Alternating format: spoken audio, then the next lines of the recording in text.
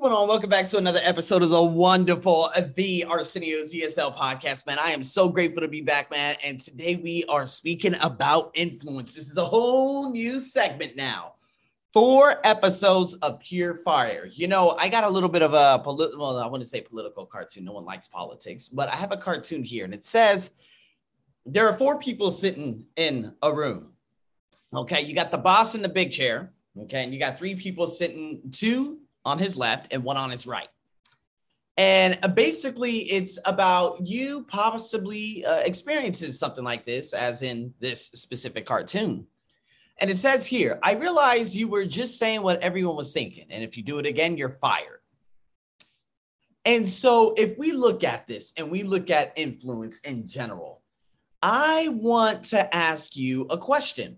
In your company, in your life, in your culture, in your whatever it may be, are all levels of management, okay, or whatever type of decision making there is it mostly handed down from the top? So if you are a child or if you're under 18, is it always handed down from the top in regards to your parents making decisions, or do you have some leniency? If you're in a company, is it always handed down from the top, or do you have a say? Okay. And so when we look at this, there are different variations of this. You have top down and you have inclusive. And when we look at this from top down, this is someone always making a decision from the top and no one else can make decisions whatsoever. Now, if I look at, let's just say for my specific company. Now, you guys never hear me talk about this because I look at this as just a 2-document of importance type of job. And that's basically what I do here. It's a tutorial center. But what I'm building on the outside is far bigger and far greater. So if we look at this and we look at something that's, top down, basically it always goes for what he says, and it goes from the top downward to obviously the women who actually run the different types of tutorial centers across Bangkok, right? Now, unfortunately, as a teacher, we don't get many things and we don't have things readily available. Now, what do I mean by that? Well, computers, access to different things, having our say. That's the only thing that I liked about my last job is that the practice manager, who did appreciate me at times, she would always say, hey, AJ, my name. Hey, how are the books? Do you think there are anything else that you would like to improve? So I would always go in the catalog and I would say, you know what? I think this book would really help. She's like, you really think so? Okay, check this out. I'm going to buy it. Those books would come in and the next thing you know, there it is. I would have say, because I was always looking for a way to improve, right? Improve my teaching capabilities, improve the material, improve the different things that we had available. I was the one that inspired her to put a computer in every single classroom because I believe that computer would be absolutely important and we didn't have to have radios anymore. Now, looking at the place that I'm in right now, this place, we still have radios. He doesn't look to put computers. He doesn't look to help us whatsoever, even with the meaningless ATK testing. Okay, although still meaningful at this time, but he doesn't necessarily help us. Now, again, that's top down. However, the job that I had before, it was very inclusive because I could make the decisions. And the lady, the practice manager, always looked at me to improve the different materials and to improve the different things that we had at our disposal, right? So is it, and this is my question to you, is it possible to be influential even if you are not in a position of authority? Now, me, at my previous job, absolutely. Here, absolutely not. Now, I do what's in the best interest of my students, no doubt, 1,000%. And if I believe something's not working, I say, okay, well, I'm not going to do this. However, when there was a change in management, going back to my previous job, and this other, and you guys already know the story, this British guy thinking that he wanted to have that control, wanted to have that authority over me. And he's like, oh, well, the reason why you're not getting a group classes is because you don't necessarily teach from the book. And I'm like, Jesus Christ, are we still on this 150-year-old mindset? Yeah, let me teach from the book. Number one, I am, you are, I'm not a fucking robot. I'm way bigger than this. He's like, well, see, if you don't want to teach from the book, I do recommend that you should probably go to another place to work. Like, that is the type of trash that I had to deal with. Now, having the leniency with that practice manager and the other head teacher at the time, he loved me. Switching to the British guy, me calling him out on in terms of why he was in, here in Thailand to begin with. He didn't like me to begin with. So then he wanted to have that position of authority and switch from a very inclusive, me being able to have say in different things, to a top down, meaning, hey, no, either you do it like this, either you train at this company or find other work. Either we're going to have this meeting or you could find another place. Although he had no authority, he wanted to have that authority to go from top down. This is how sick he was. And again, I learned from it and I'm very grateful for it. Because at the end of look where I am today. And this is what I'm just so grateful for. You know what I mean? Because I could look back and say, I've been there, I've done that. But how did I go about handling that? You could be very influential, but if they take away that influence, hey, guess what? You're not going to be able to be influential at your job or in your family or in your culture, in your country, whatever it may be. So if I could ask you this, depending on if you work or whatnot, in your experience, how is getting what you want from your peers and subordinates different from getting it from your superiors? So peers, someone who's like arrow by arrow, like horizontal, right? Right? Those are your peers. Your subordinates, that's when you're going from top down to inclusive. That's when you're able to say, hey, could I need some help with this. And again, by the time you guys may hear this podcast, you may have already heard the podcast between me and Ebru and I in regards to asking for support, asking for help. Now, getting something from your boss, it can be totally different. Luckily, I don't necessarily even see myself having a boss because I speak to him maybe 3 times a year and he's super cool. Right. And he's all very money centered. It's all about, okay, how can I make more money? Marketing. You know what I mean? But to be honest with you, from my perspective, I'm like, all right, well, I have the freedom to call the shots because, again, I invested heavily into the visa and the work permit. So this is how I'm going to do it right here, right now. And that's the end of it. And that's what I'm very grateful for, being able to have that sort of inclusivity, which I still have today, but not in regards to the little things probably within the business, which I really don't particularly care for anyways. I don't want to be all up in that, right?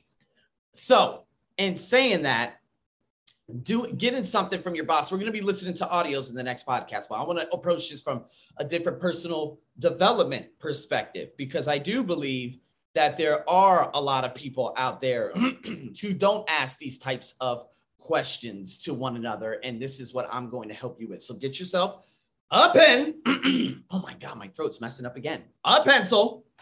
And let's go through this. Now, an influence strategy. All right. Influence strategy number 1, intentional about relationships. How could you be more mindful with the interactions with specific people? Meaning, how could you be more intentful? Right. And again, when we look at becoming more mindful in general, it's like, okay, if I look at how I come in contact with and how I could benefit the other people who I come in contact with today, how can I be more intentful in terms of listening today? What's one thing that you could do or say to that specific individual, or to show them that you care and you want to be a role model and be a person of influence? How could you be that support in that background? That's being mindful. That's the intention that you have to set before the interaction, whether it's in the workplace or in your family or with your spouse, your boyfriend, your girlfriend, whatever it may be. Now, the second strategy is the listening one, right? So when you interact with someone, you want to make sure they feel what? Like a safe place. How do you want that person to feel when you interact with them? Just recently I was speaking to one of my friends, and the moment I started speaking, he was like, oh my God, this guy's energy. And it's not so much about the energy, it's more about the intent, because I know I want to be very intentful with the communication that I establish between people. It's kind of like, I want to be remembered, but I don't want to be loud. I want to be that person that listens. See, 4 years ago, I was always that person that went into the gym and said, here I am. My name's Arsenio. I've got so much energy. Now I go in and I say, hello, how are you doing? How was your weekend? What are three great conversation topics or three things that I could share with someone? Or what are what three questions that I could ask about someone so that I could be a person of influence and make sure that I understand how do I want them to feel during that interaction? That's the listening portion. Now, the influence strategy number 3, the recurrent communication. So something that you would always want others to truly understand. And what you need to be better at reinforcing is what? And now this comes in the workplace or whatever it may be. Now, when we talk about the understanding, the clear communication, what you guys have already heard about, the different things you can begin to start implementing in your life. Sometimes we don't have those boundaries and we don't reinforce those boundaries. Saying no. It could be one of those different things that you truly want people to understand. Listen, don't cross over this. I have to get this done by this specific moment. Don't try to come in and put more on top of my plate. Maybe you need to be better at reinforcing that. Maybe you need to be better at reinforcing relationships with your son and saying, hey, and this could be very big. This is what I do at the training company. Sometimes they take work home and they're losing sleep based on work. And so maybe they need to communicate to their superiors to say, excuse me, listen, I got kids and I want to spend time with my kids from 7:30 to 8. Well, I'm sorry, from 6:30 to 8 p.m. every day. Don't try put an additional task onto my plate because this is my moment. So maybe you need to be better at reinforcing those boundaries. The influence strategy number 4, the lead-in. How can you show up as a leader? Not being a leader and being that person that like literally pushes so many different ideas. Because obviously, if you end up doing that, people are just completely at a loss in terms of what needs to be dedicated to who and delegated to who. How can you just show up as a leader and saying, you know what, being intentful with the communication and the relationships that I come across today, challenging others. How could you challenge? How are you going to give someone on your team or in your family or in your community or whatever it may be a challenge, influencing them by saying, hey, you know what? I realize that you're really good at making these documents. I would love for you to make a presentation with me. It'll be about 20 slides. I need this done, this, a couple of things. Go through that and say, hey, that's a really good challenge for you today. And they're probably going to say, oh my God, this is a big challenge. But you know what? I am very excited about this challenge. Maybe if you're a solopreneur like me, maybe you're not a solopreneur like me, and you're saying, you know what, let me try to challenge my son to something. Let me try, he's dealing with some things. Man, and it's so great, hearing these wonderful questions that I get from some of my students, and I'm just so grateful for them. Is, simply them saying, hey, I'm dealing with a couple of things. At school, I'm really scared because what if I try something and then I don't like it? I feel like I'm going to waste time. And so I always put them to the challenge of saying, well, the time is always going to go by no matter what. So you might as well do it. And again, if you don't like it and you look at it after about 6 months to a year, are you still passionate about doing it? Would you like to continue doing it?